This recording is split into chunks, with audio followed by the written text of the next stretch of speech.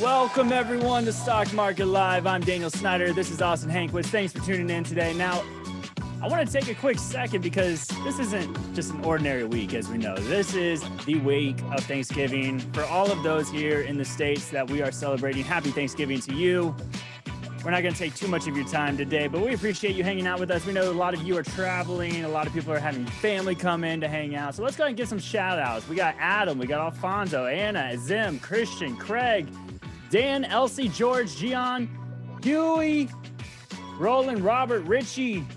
Thank you all. Hey, whoa. We can't forget Nancy now. We got Nancy joining us. We can't forget Nancy. We love Nancy. I got to say, first off, a big thank you to everyone that joins us live and the people that are listening to the replay of the podcast. Austin, did you know, I went into some stats. Obviously, we just started the show not too long ago, but we have started climbing the ranks in certain countries within the podcast. Let me break it down for you. In Thailand, of all places, we're number 182 for business investing podcasts. We're going to climb. We're going to make it grow higher. And over in Great Britain, we are actually number 244. So that's cool and all. I like that we're ranking, but we've got to get higher. So if you guys wouldn't mind, take a moment, even if you don't listen on Apple Podcasts, head over there, leave us a rating or review, help us out so that we can get more people here. We get more interaction, more different viewpoints, which hopefully helps us all invest better as we go through this journey. Awesome. We got to start with this news. We got to start with the groundbreaking news that happened Sunday night. And I think everybody here knows what we're talking about because we've been talking about this company for a long time. I got to ask you, what are your thoughts about Bob Iger coming back to Disney? So I'm going to be completely transparent. As you know this, I am not the big, Disney movie guy. I've never been to a Disney park. I'm not a big Disney human being. I dove a little bit deeper into Disney after we had those initial conversations a few weeks ago. But by your excitement, by the market's clear excitement, I think that having Bob Iger back in the on the ropes or on the saddle rather is a good idea. I know you have a lot more information about this as someone who worked at Disney, as someone who's a Disney shareholder. So I'm going to get your perspective on maybe why are people so excited about this? I've got some hunches in the back of my mind that I'll kind of throw at you here, but what do you think is getting people so excited about having Bob Iger back? Yeah, let's get into, well, first I just want to clarify. I'm not a shareholder of Disney anymore. I used to be. Okay. At this time, I am considering the overall macro environment. I'm considering what's happening with the leadership changes. Obviously, Bob Chapek ran the company like he ran the theme parks, right? The guy came from the theme park division within the company. And the thing about Disney is they like to hire CEO positions from within the company when they can. Obviously, Bob Iger was a unique scenario. He used to be in ABC running sports. And when Disney acquired ABC, therefore, he was able to rise the ranks within that manner. Bob Chapek ran it more from a business finance standpoint. And Bob Iger has always been, as most people probably have read right now in the news, the creative needs to come first, because that is the whole thing behind intellectual property. When you're creating these characters and you're creating these stories, people need to emotionally connect with them. And that is what's going to drive your revenues and your sales and create franchises. And that's the business model. It's not the theme park. Why do people go to the theme park? I used to work at the theme park. I think we talked about this one time. When I was in college down in Orlando, I worked at the theme park. And the whole idea behind the theme park was, why do people come to Disney versus Universal or SeaWorld or Six Flags or anywhere else? It's because of the characters. So the characters and the creative storytelling has to be at the heart of everything that's going on over there. So that's what Bob Iger's going to do, right? This guy, when he was CEO this previous time, he would watch all the cuts. He would provide creative feedback notes. The guy drove with creativity and also understood the business side with the Pixar acquisition, the Fox acquisition, everything else. But the thing is they levered up the debt so high for that Fox acquisition. And then you see Bob Chapek come in and start to leverage up the debt, or trying to leverage up the debt even more. And this is where I want to get into these things. So interesting viewpoints. Josh, let's go ahead and throw up this first slide, Austin, because I was on Facebook. So I'm still connected with a lot of my friends from times at Disney World and times at Disney in California when I was working in the film studio, TV lot and stuff and doing digital content. These are people that work at Disney right now. So put this in perspective. On the left, I'll just read it so that everybody, listening to the podcast sees this or hears this as well. One of these posts on my Facebook says, imagine being so bad at your job that the entire company and your customers celebrate that you are being replaced. Hashtag bye Bob. Hi Bob. Of course, comments, I got a cake. I'm excited. Could not be more thrilled. Yeah, man, paycheck sucked. So obviously internal company dynamics of how employees, but just to remind you too, like these employees, the other side of the coin is have not always been the most positive when it comes to the C-suite of Disney and how much they get paid and the decisions that are made and stuff. So keep that in mind as well. But then over here on this other post, obviously a couple posts here, one person calls it a Christmas miracle. The other person says, I'll admit in my early days, I highly disliked this guy, but once I started really learning how much good he did, they're talking about Bob Iger for the parks and the company as a whole. That changed. Very excited about this. And Bob Iger was transformational in the parks, right? He opened Shanghai. He led the development of that park, if you remember as well. Let's go ahead and go to the next slide, Josh, because this is what surprised me.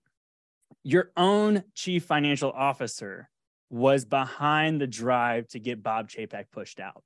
And this came across Fortune and across CNBC and a couple other news sources as well.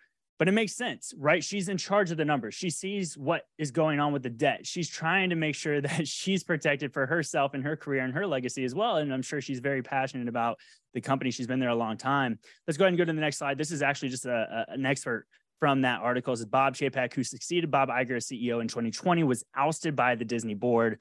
Iger reportedly received a call from Susan Arnold, chairman of the board, on November 18th.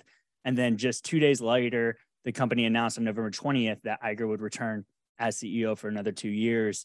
Over the summer, senior leaders at the company, including McCarthy, warned boardroom directors that Disney was heading in the wrong direction and campaigned for Chapek to go. According to these reports, Disney didn't respond to their request for comments. Let's go ahead and take that off. What does that mean, Daniel? What does it mean the wrong direction? Do you think financially? Do you think it's, not to get political, but I think a lot of people saw the Buzz Lightyear movie that happened and some people were excited. Other people were very upset about it, right? So is that what they're talking about? What are they talking about the wrong direction?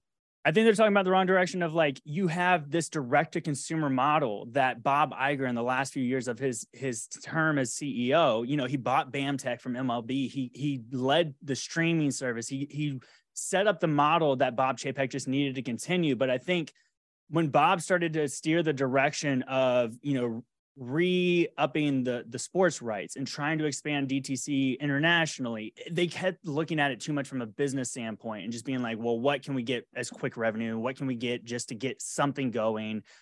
They didn't really focus and double down. And like, you think about the movie slates ahead of time, the animation that, we expect more out of Disney within the creative realm as well. And I'm sure there were probably a lot of backdoor discussions of people getting aggravated and, people maybe left due to creative differences, which is usually what the term is thrown around.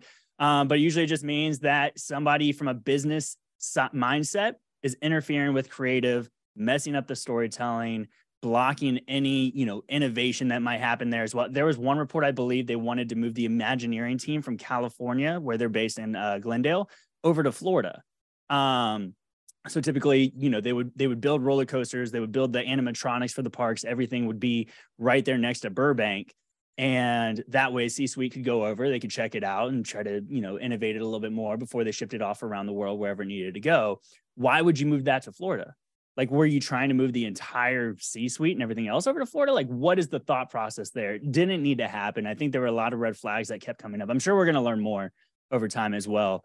These next 2 years will definitely be crucial for the Disney company. Bob Iger coming in, hopefully leading the charge. I mean, the guy is brilliant when it comes to the political side of things. We know what happened with Florida, right? But this is also the guy that got a theme park open in China, of all places. So he's very smart when it comes to the political direction of it, the financial direction of it, and the creative direction of it. And that's really what Disney needs to see in a CEO. So, they got 2 years to find the next one. We'll see what happens. But I mean, the guy's 71 years old. He looks like he's, 50 something. Guy's in incredible shape. I had no idea he was that old. That's crazy. I thought he was like in his 50s. Yeah, that's wild. Yeah, man. And everybody wanted him to run for president, right? But apparently his wife told him no. So we're never going to get that. But that's Disney. I hope, guys, I got to ask you, did you guys expect this Disney Bob Iger comeback? I'm thrilled to see it personally. I love seeing him come back into the sea. Obviously, I'm sure he doesn't really want to do it. And he tried to quit multiple times before, and the board kept extending his contract. So is it going to last just 2 years is the other question I have now. But obviously, shareholders love to see this. The stock popped tremendously on the day. So let us know in the chat. Do you like what's happening right now with the management overturn? Because I'm a huge fan of the company. I think they've got a long way to go. So moving forward, let's go ahead and do initial thoughts, shall we? Oh, but actually, Let's do an audience poll. We've got a great amount of people that are hanging out with us today. Guys, Josh, would you go ahead and throw up the poll? Same question as last week, everybody. If you were here, we asked you, do you expect the market to go higher or lower into the end of the year? Josh, let's go ahead and throw that up and give everybody a second. Throw a little music on in the background. Give everybody a quick second. Go ahead. Let us know higher or lower. And if I remember correctly, last week, more people expected it to go lower than higher, right? I thought it was higher. No, I remember higher. Okay. It was like a 60-40 split. It was close. It was very close, but I think more people were expecting higher. I'm still calling for lower, but obviously that's not happening. Yeah. Awesome. So Stephanie says, where's the holiday music? Stephanie, I'm sorry. We totally. Oh, what kind of music will we play for? I mean, we don't want to kickstart and skip over Thanksgiving. What are you listening to for Thanksgiving? What kind of music is that? I think Thanksgiving music straight to Christmas, man. I think we're just straight to Christmas music. My girlfriend's already in the Christmas cheer. You know, she's listening. She's roasting the marshmallow. She's getting excited. All right, Josh, let's go ahead and show the result of this poll. What are we at? Turkey music, says Mohammed. Love it. All right, everybody's expecting, well, not everybody. Most people are expecting the market to go higher into the end of the year. That's 65% versus 35% are expecting the market to head lower into the end of the year. So with that being said, let's get into initial thoughts, shall we? I'd love to kick it off, Daniel, if you don't mind. Go for it. Okay. First initial thought was I saw a headline today where Kathy Wood was calling for a $1 million Bitcoin by 2030. I know you are against Bitcoin. You don't believe in it. You probably are on Warren Buffett's side of thinking it's rat poison. I'm still trying to figure out, what that might look like with Bitcoin. I have my cryptocurrency ideas with Chainlink and Ethereum, but Bitcoin, what's going on there. But Kathy Wood says Bitcoin to 1 million by 2030. What are your thoughts? Are you bullish or bearish? Is she crazy? I'm in the she's crazy boat. Kind of pulling this article up really quick here on Seeking Alpha. Bitcoin would need to rally roughly 6,000% over the next 8 years. Not out of the question if there's another. I mean, we all saw it happen over the last few years. We've seen what's happened. But also, I would say Kathy Wood has purchased more than 175,000 shares of the popular Grayscale Bitcoin Investment Trust this week in the recent aftermath. So is she just talking her book? Is what makes me. That's where my head goes. So I'm still bearish on it. I'm bearish on this. Love what she's doing over there with the innovation and really focusing in that direction of investing, but bearish for me on this. And I just want to make a quick disclaimer and announcement. Please, please, please, if you are a Bitcoin and Ethereum or whatever other cryptocurrency investor, get your money off the exchange and put it into a hardware wallet, right? There's myetherwallet.com. That's what I use. You can get there's tons of different wallets that you can download, that you can use, that you can share. Like they're so easy to get. They're so easy to make. Do not trust these exchanges. We saw this with FTX. We saw this with Celsius and Voyager and all these other terrible exchanges go belly up. Do not be one of those people. Get your money off an exchange.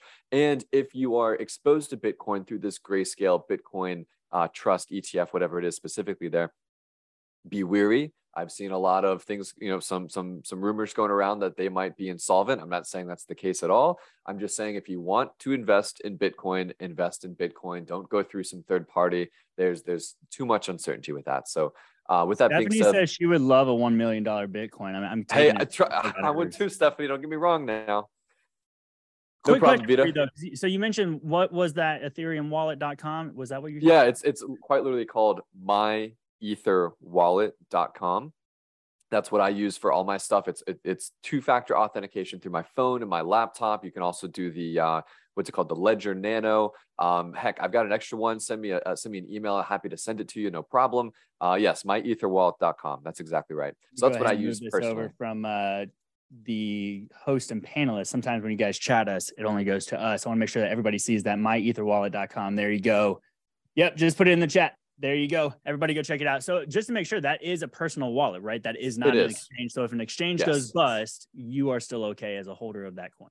100%. And so what's really cool about it, they've got the app on the phone. You can use the app to activate and get in. It's like a really cool two-factor authentication with the QR code scans. But yes, it's not exchange. It's off of that. It is a personal wallet. Nothing is up for risk, which is really cool.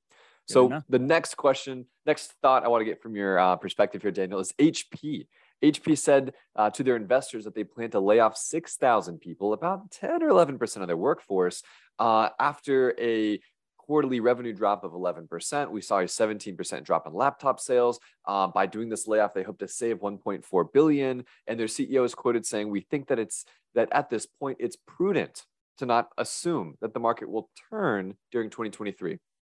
What does this mean? What bullish, bearish? What's going on with laptop sales, with chips, with everything? Are people not buying laptops? What does that mean for Apple? Maybe. What are your thoughts here?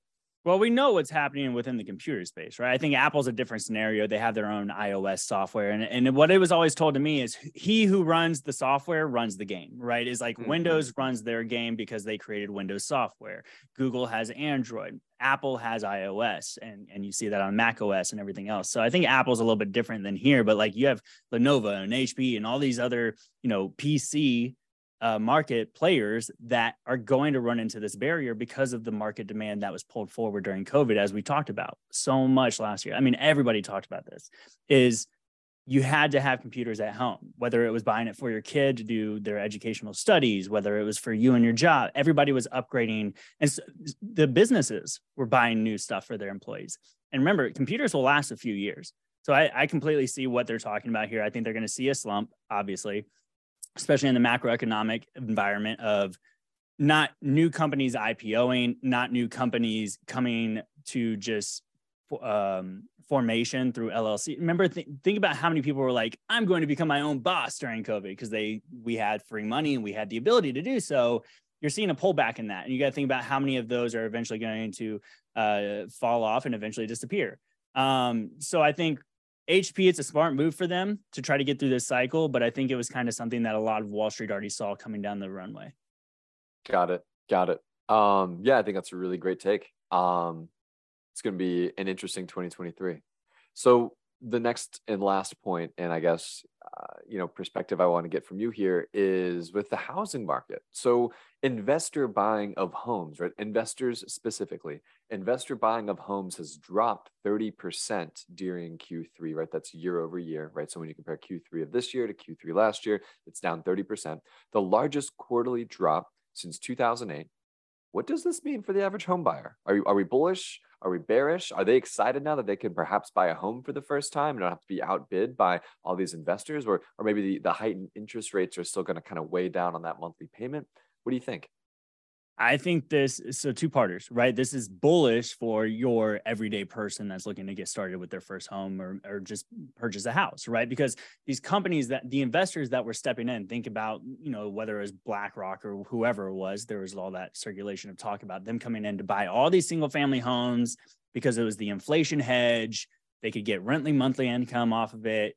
But those companies have to respect the interest rate levels as a company, whereas individual people can make that decision for themselves in their own scenario. They don't have billions and billions of dollars to worry about, right? Same way, it's like it's easier for us to invest in the stock market than it is for Berkshire Hathaway and Warren Buffett, right? When you have more money, you have more problems. So it's very bullish overall, but I'm still expecting actually a little bit more of a value pullback within housing prices. I know my value of my home has dropped probably within the last few months by about 50 grand. I'm expecting it to come down more, right? That's the hypothetical. It's paper gains. It's the whole thing.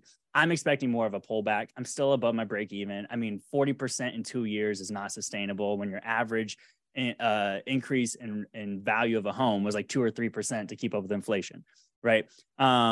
So overall, bullish for the individual. I'm still a little bearish, especially after seeing like the housing starts numbers that we got recently, where it's like single family home housing starts are down, but multifamily is up. So multifamily being developers building more apartments, condos, things like that. So something to keep an eye on.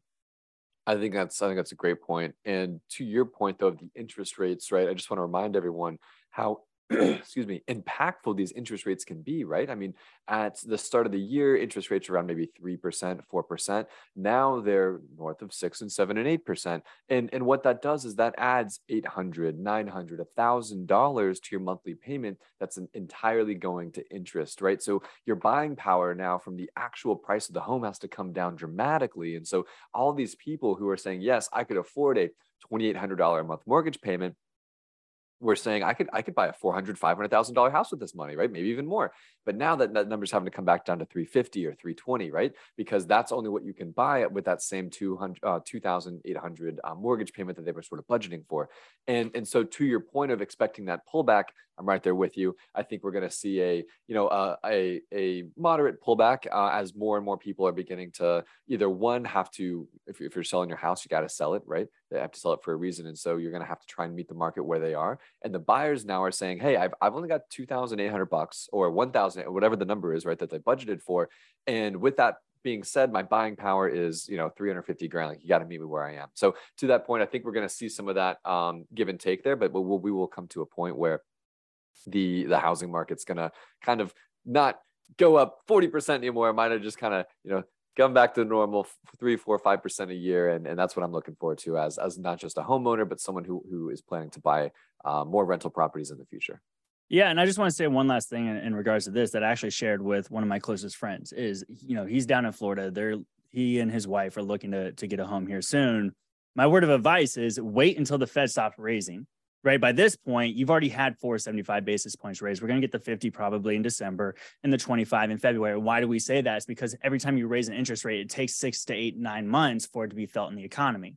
So not only did I tell him to wait till the interest rate stops, I say, if you can hold out maybe another 6 months, because as those interest rates keep going higher, as we're all expecting, we know that they need to, even though it's less, it's still what they're doing is they impacted the heavy hit, which they should have done more.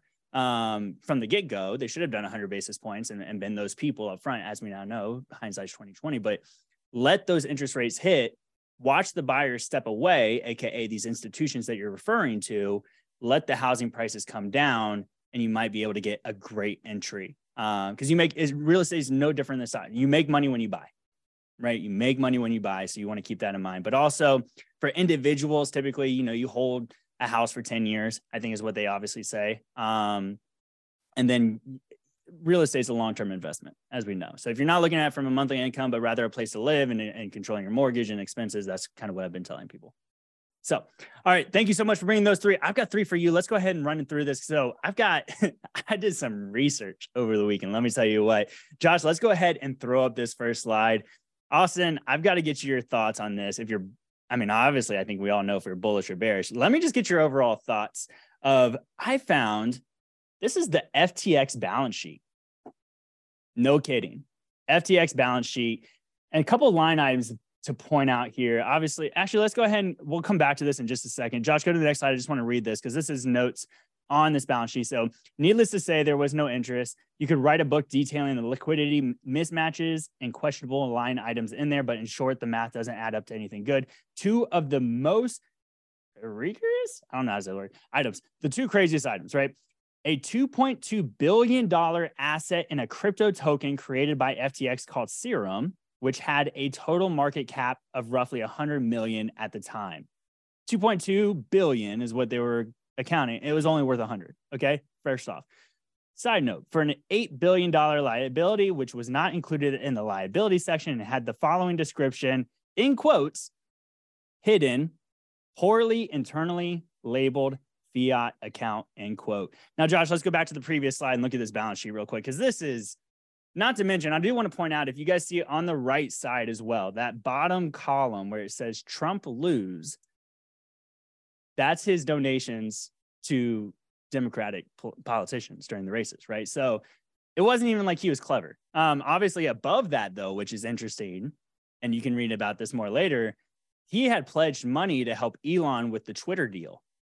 And Elon came out and was like, I think this kid is full of crap. I don't think he has the money. He claims he does. There's all sorts of things, which also makes me wonder that with this FTX collapse, do you remember the other day when Elon went and raised another $4 billion by selling Tesla stock?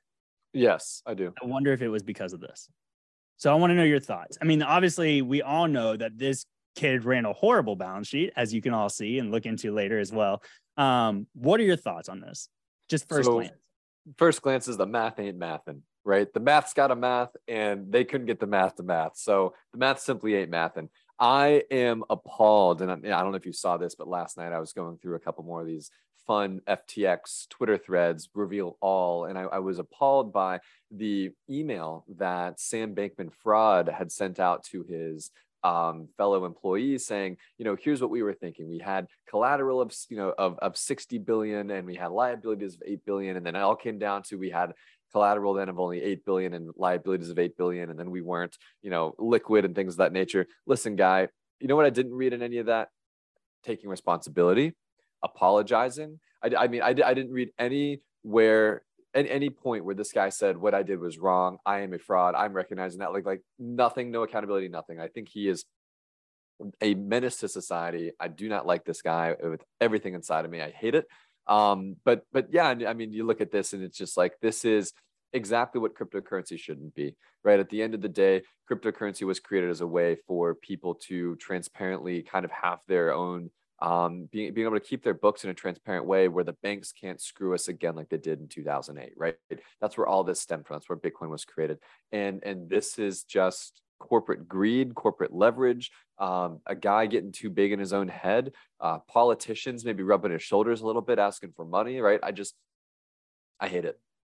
Also, can we just point out real quick, the first item under the assets column is Robinhood. I think that's right. Yeah, it is. Yep. That's crazy. And that's why, of course, Robinhood stocks, when all this broke, completely got demolished. But all right, thanks for the thoughts on that. Let's keep moving. Josh, let's go 2 slides forward now, since we already showed the description of that. So I gotta bring this up. I found this and I was like, holy crap, this explains so much. So this is stock bond correlation since 1965. So obviously above 0% means that stock and bond prices are moving in the same direction at the same time. And below that, for what we've seen for the last 22 years, obviously, is that stocks and bonds have not been correlated. What's your initial thoughts here? Ooh, so I've actually never thought about this. This is really interesting. Well, obviously, as context clues, the first thing I do is look back when we were correlated, and that reminds me of the 70s and 80s when we had, the lost decade in the stock market. Inflation was high. People were trying to figure out what to do with their money. It was a kangaroo market for several years. That just makes me think that perhaps we're foreshadowing toward a scenario that could be similar in the future. Obviously, and it's actually kind of funny to kind of bring crypto back into this. People were ranting and raving how great the 4%, 6%, and 8% yields were on their USD in these different crypto exchanges as they were being lent out to perhaps hedge funds and things of that nature. But now we see bonds. It's Fugazi. Fugazi, But I'll say it's really cool now to see that the U.S., these treasuries, these bonds, things of that nature are paying that 4%, 6%, 8%, perhaps maybe one day, but are in that range. They're in spitting distance now of what the crazy returns were of crypto. And so I really hope, Daniel, that we get back to a point where stock valuations are kind of rooted in fundamental financials, fundamental growth, true valuations that aren't bubbles, that aren't ups and downs. And I really hope too that we can get back to the idea of having bonds, the 60-40 portfolio, right? Having it in stocks and having it in bonds, and bonds being an integral part of someone's portfolio. And it's not just the 1.5% or 2% that we've kind of seen over the last several years. That's what this is showing me. Maybe I'm wrong, but I think it's the lost decade might be coming if we're not careful. So seeing this, do you think that the 60-40 portfolio is back? Actually, that's a question I have for everybody. Everybody that's listening, leave a little chat for us. Do you think the 60-40 portfolio is back? Because that's kind of what was based off of the correlation between these stocks and bond prices. I think it certainly can be, right? I mean, especially now we look at these four, I think it's 4.5 or 4.7, or I mean, certainly like that is money, right? That is actually sustainable. I mean, if you have tens or hundreds of thousands of dollars, that is really impactful. Yeah, I think Bill's kind of right here. It's like maybe not yet, but I think it certainly can be. That's a great point. All right, Josh, let's go ahead and take that slide off. One more for you. So since 1975, there has been 51,592 stocks listed on either the NYSE, the NASDAQ, or the AMEX, right? So since that year, 45% of U.S. stocks listed on these exchanges fell 90% from their all-time high prices. So that's 18,676 of these stocks that were almost completely demolished, but the majority of them did end up going to zero. And knowing what's going on with crypto and what's happening with the stock market and SPACs and everything else, initial thoughts, is this going to happen more rapidly here within the next few years? Are we seeing more and more stock? I mean, you talk about Zoom, you talk about Meta. Are these stocks going to be pulling back 90%? I don't know if we'll see Meta and these large companies pull back, but we've already begun to see it with the SPACs, right? We saw Carvana. I don't even think Carvana was a SPAC, but we've seen companies like Carvana. We've seen companies like, I think, Upstart. We've seen other companies of that nature that went and IPO'd when everything was hot and sexy and fun. But you, and I just made a post about this too to my Seeking Alpha community of things are changing in the way that Cash flow freaks. Hashtag cash flow freaks. Check me out, cash flow freaks. But things are changing the way that we can't be. Things for so long have been fundamentally driven, and then recently, right over the last decade or so, debt got really, really cheap. And when debt's really cheap, you can grow at any cost, right? I can borrow 1%, 2%, 3%. It's no problem. And that's what it's been like. We saw that obviously reflected in the stock prices. It was grow at any cost. And now it's like, hold on, the debt's getting kind of expensive. We can't really grow at any cost anymore. We only got 120 million left in the bank. I don't think that's enough for us to flip, adjusted EBITDA positive or even net income positive over the next 2 or 3 years. Like, we really got to figure this out, guys. And there will be companies that do figure it out. I think HIMS and HERS, we're going to talk about that company here soon, but there are companies, maybe I shouldn't have. Oh no, did I give it away? Damn, I'm sorry. Anyway. But I think there are companies out there who have seen this rise up, rise back, and dramatic fall down that will be able to flip to profitability. But there are going to be a lot that won't. We'll see it'll look like a war zone at the end of this, right? Everyone's portfolios will be down 90% and we saw that with 2000. Just zoom out, just go to 2017, 2018, 2019 with cryptocurrency, right? I can't tell you how many cryptos rather, that I saw go from nothing to everything to nothing, and they're still nothing today. They're nothing, right? So it just comes down to, you got to find the ones that are actually worth it. You know what crypto did figure out though, is they figured out that they will never actually truly go to zero, because they'll just keep adding zeros after the decimal point. That's the one thing crypto did find out. So Stephanie does go. So go back to the 60-40 portfolio question. Stephanie over here in the chat says it depends on your age, objectives, etc. I think, Bill, you've got a point as well. I think we all have a point, right? Like, maybe it's not time for the 60-40 portfolio yet. We're obviously watching the bond market as well, knowing that it's pretty much twice as big as the stock market. And obviously they move inverse correlated depending on what's happening in the bond market. So I want to go ahead and look at the overall markets so we can show you guys what's going on, because I want to highlight, Austin, we finally filled the gap on the VIX. Just as we pointed out just the other week, we were drawing our trend lines of seeing what the move here was. We moved it on over and we have finally filled the gap. What I'm expecting is we probably will go down to this 20 level, which is the historical mean for the volatility index. And personally, I'm expecting another pop to the upside. That's just me, but hopefully we can hang out there a while. Looking at the US dollar, obviously we broke through the trend line. As I told you, this kind of been consolidating here. Looking at Bitcoin's in a consolidation as well. Let's go ahead and look at the SPY ETF for the S&P 500. And funny enough, just the other day, actually, let's do this. I want to show you guys this as well. So I always tell you, come follow me on LinkedIn, right? Because on LinkedIn, just the other day, maybe it was about a week ago now, I had shared this post. I had taken our screenshot and I asked everybody, you see this chart, what do you do, right? Do you buy? Do you short it? Do you sell? Or do you sit on your hands and wait and see what happens?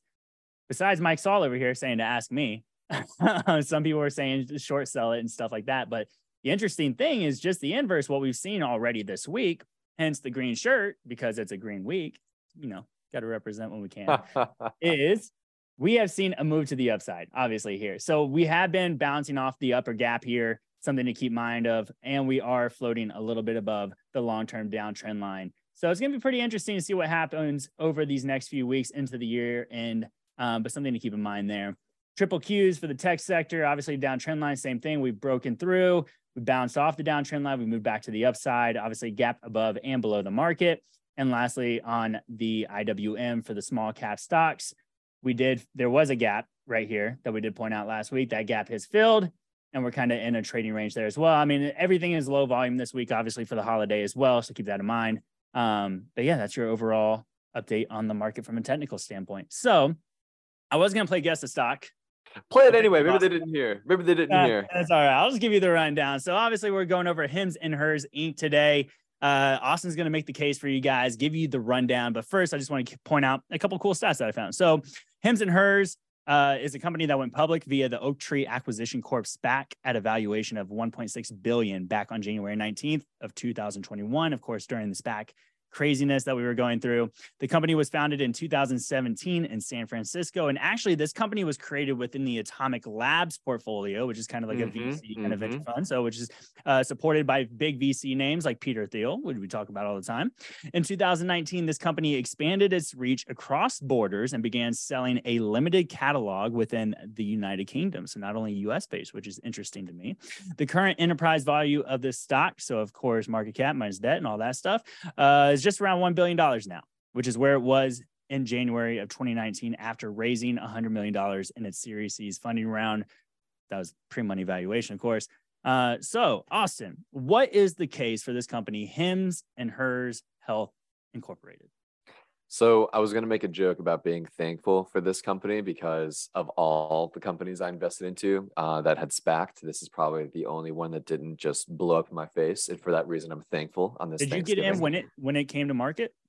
I did. Yeah. I did. And I kept buying all the way up. I feel like my average cost now is well in the double digits, but that's okay. And yeah, full disclosure, I'm a shareholder. I'm a shareholder of the company. So the company we're talking about is HIMS and HERS Healthcare. They were launched, as Daniel said, in 2017. And this is a healthcare tech company and that has built a solution to connect those seeking medical care with licensed professionals. Just download their app, share your location, drop in your birthday, and they immediately offer the option to treat a wide range of ailments. Those ailments might include sexual health, hair and skin, mental health, and everyday healthcare, including primary care, allergies, cold and flu, things of that nature. But that's only their first step. So let's assume you're like me. I'm 26 years old and I'm terrified that my hair is going to fall out when I'm older. So I have a finasteride prescription that is fulfilled every single month. And so what I've done is I've gone to HIMS. I said, hey, HIMS, I need to make sure my hair doesn't fall out. This is my family history. Can you prescribe me perhaps some finasteride, which is a medication to make sure your hair doesn't fall out? And they say, sure. So HIMS will prescribe the medication and then offer it to you in a monthly recurring revenue type plan, in the sense that your medication is delivered straight to your door, nothing to worry about. You just put that credit card on auto pay and you're good to go. And mind you, these prices are incredibly reasonable considering they're selling a bunch of generics, right? These aren't high prescriptions. These are those generic companies. So now you might begin to see how HIMS and HERS is kind of laying this awesome foundation of this predictable monthly recurring revenue across their subscriber base. So when the company hit the public markets in 2020, they had a few things going for them that was pretty interesting. First off, cumulatively, they had conducted 2 million telehealth consultations. And of these cumulative 2 million telehealth consultations, that led to more than 250,000 monthly subscriptions being sent out to their subscribers, right? People like me who say, I want this medication sent to my door. And considering they were vertically integrated, the company's 240 specialty providers were all prescribing the HIMS consumer brands, which led to them having 70% gross profit margins. From a sales perspective, leading up into their public debut, the company was running at a 128% revenue growth, compounded annual growth rate from 2018 to 2020, right? So it's 3 years, 128%. 91% of that revenue is subscription-based revenue, which is really cool. Cumulative revenue per new subscriber was climbing quickly. So from a 6-month period, so let's say like, hey, Austin, you have subscribed to some finasteride, and over the next 6 months, how much revenue are you going to give us? So in 2019, this was 120. And then in 2020, this doubled to 220, right? Nearly doubled to 220, right? So they were not only sort of, getting these subscribers, but they were upselling them like crazy in a good way. So now here's the fun part. This is what gets me really excited. In their 2020 investor deck, whenever they SPAC'd, HIMS shared with us their financial projections for 2022, right? All these SPACs like, yeah, we're going to do great. We're going to have all this money. It's going to be wonderful. $233 million in 2022 revenue, right? 233 was their goal. Of that 233, 175 million was going to be recognized as gross profit, and they'd have ran about a $10 million adjusted EBITDA loss, right? So that was their goal. 233 175, and a $10 million adjusted EBITDA loss. They're pretty much saying, hey, in 2 years, we're going to double our revenue and double our gross profit. It'll be fun. They were wrong. They were absolutely wrong in a very, very good way. So HIMS just shared with us their Q3 earnings report for 2022, and it was absolutely wonderful. Do you guys remember when I mentioned those 2 million cumulative telehealth consultations that led up to their public debut? That number is now 9 million. 9 million telehealth consultations cumulatively in only 2 years. It's 7 million more consultations in just 2 years. Those monthly subscriptions of 250,000, that is 991,000 subscribers today. That same 90% subscription revenue as well, right? So they added all these new revenue ways of making money, and they stayed in that 90% range. And now here's the best part, right? Back to that original investor deck guiding to 233 million in 2022. Today, the company is projected to do $515 million in revenue this year, right? That is bonkers to me. Not only did they say, yeah, we'll double in 2 years, they didn't double, they quintupled. What is that? 5x, right? That's crazy. That's more than double than their original projection of doubling in 2 years. It's intense growth, right? And the margins, right? We just talked about the margins. So of course their margins stayed intact. Gross profit margins actually expanded from 71% to 78%. They're now guiding to more than 400 million in gross profit for 2022. And the best part is they're guiding to flip adjusted EBITDA positive heading into 2023. So if you are an aggressive investor looking for growth opportunities, companies that are disrupting the space and growing at a clip that's insane, as well as, a lot of that floating down to the adjusted EBITDA line, which I think is very important, especially as we just talked about with interest rates being so high and grow at any cost isn't really sexy anymore. I mean, HIMS checks a lot of those boxes, right? Disruptive technology. They're flipping healthcare on its head. Massive total addressable market, right? Tens of billions of dollars. Predictable subscription revenue. 90% of quarterly revenue is subscription based. Juicy gross profit margins, nearly 80%. They're exceeding expectations during a recession, right? 515 million versus 233. They'll likely flip free cash flow positive in 2023. The stock is down 75% from its bubble peak in 2021. They've outperformed the SPY year to date, and the quant rating is a strong buy. I mean, come on now. What else is so exciting? Oh, and here's I forgot to mention the valuation, right? We talk about valuations here all the time. Very important. They're only trading at a 2 times forward revenue valuation. 2 times. Right? A company that is slated to grow revenue by 40% in 2023. Quant rating as a hold on Seeking Alpha. Did I look at the wrong? It's updated today. I was going to surprise you. Oh man, are you kidding me? All right. Well, I guess why is that? Well, the stock's price is up a little bit today, so that could be true. The valuation aspect, we're watching that. So. Well, all right. Well, I'm not crazy. I promise it was a strong buy. It was a strong buy yesterday when I saw it. I cool. Can attest to that. But anyway, this is a company who's growing revenue like crazy. They're only trading at a 2 times forward revenue multiple, 80% gross margins. They'll do billions of dollars, in my humble opinion, in revenue by the end of the decade. There's a lot to be excited about if you are into disruptive healthcare technology. I love it. All right, let's take a quick look at the charts. And I've got some questions for you, actually, about this one. So obviously, this is HIMS. This is the SPAC that turned into HIMS, the public company. I went ahead and put a little text bubble here so that you guys could see this is where HIMS and HERS went public with that Oaktree SPAC. So obviously somebody, the investors that were in the SPAC already loved the idea, loved it. And then of course, this was during the SPAC craze. So you got to kind of read through all those bubbles, or the lines here. So obviously, as you mentioned, the stocks pulled back tremendously. Where are we today? I pulled the most recent Fibonacci levels. We're finding some resistance around the 618 here. Gap above and below the market. So that's where the chart is. But Austin, I love what you were talking about, right? So we're talking about the massive growth that's happened year over year. The questions I have for you and try to challenging you on this is, not to mention that there's short interest over 10% on the stock, which is kind of interesting to me. When do you actually think that this company will flip over to be profitable? So are we talking net income profitable or free cash flow profitable? Right. I think free cash flow. Oh yeah, that's positive. the other point. It's so free cash flow per share is negative 14 cents right now. If we're looking for free cash flow positive, I would say next year. I think that's fair. I mean, I'm not talking millions of dollars, maybe, 5, 6, 7. At least something to get the road. It'll be something though, right? I mean, I think at the end of the day, they were able to scale this company much quicker than expected, right? You know, in their investor deck, they were hoping they'd double. They went from 90 million to 515, right? That is way more growth than I'm sure that they were expecting in that period of time. A lot of that might have come though from either offering these new products, right? They've kind of expanded their product offerings, but they've also really leaned into celebrity endorsements. Gronk, Miley Cyrus. I think there were also a couple other celebrities out there that have, I would imagine, moved the needle for them from a sales perspective. But what's interesting to me and really exciting is they launched their app about 6 months ago. And, you know, they didn't really have a easy way to sell this product and get these people to track their products, put in those credit cards, have it be auto invested, right? Things of that nature. I'm sorry, auto pay, things of that nature. But the app is crushing it. I went to the App Store yesterday to go check out the ratings. It's like 2,600 ratings, 4.9 stars. A lot of people like it. Yeah, I mean, I think at the end of the day, like next year, I think they'd be free cash flow positive.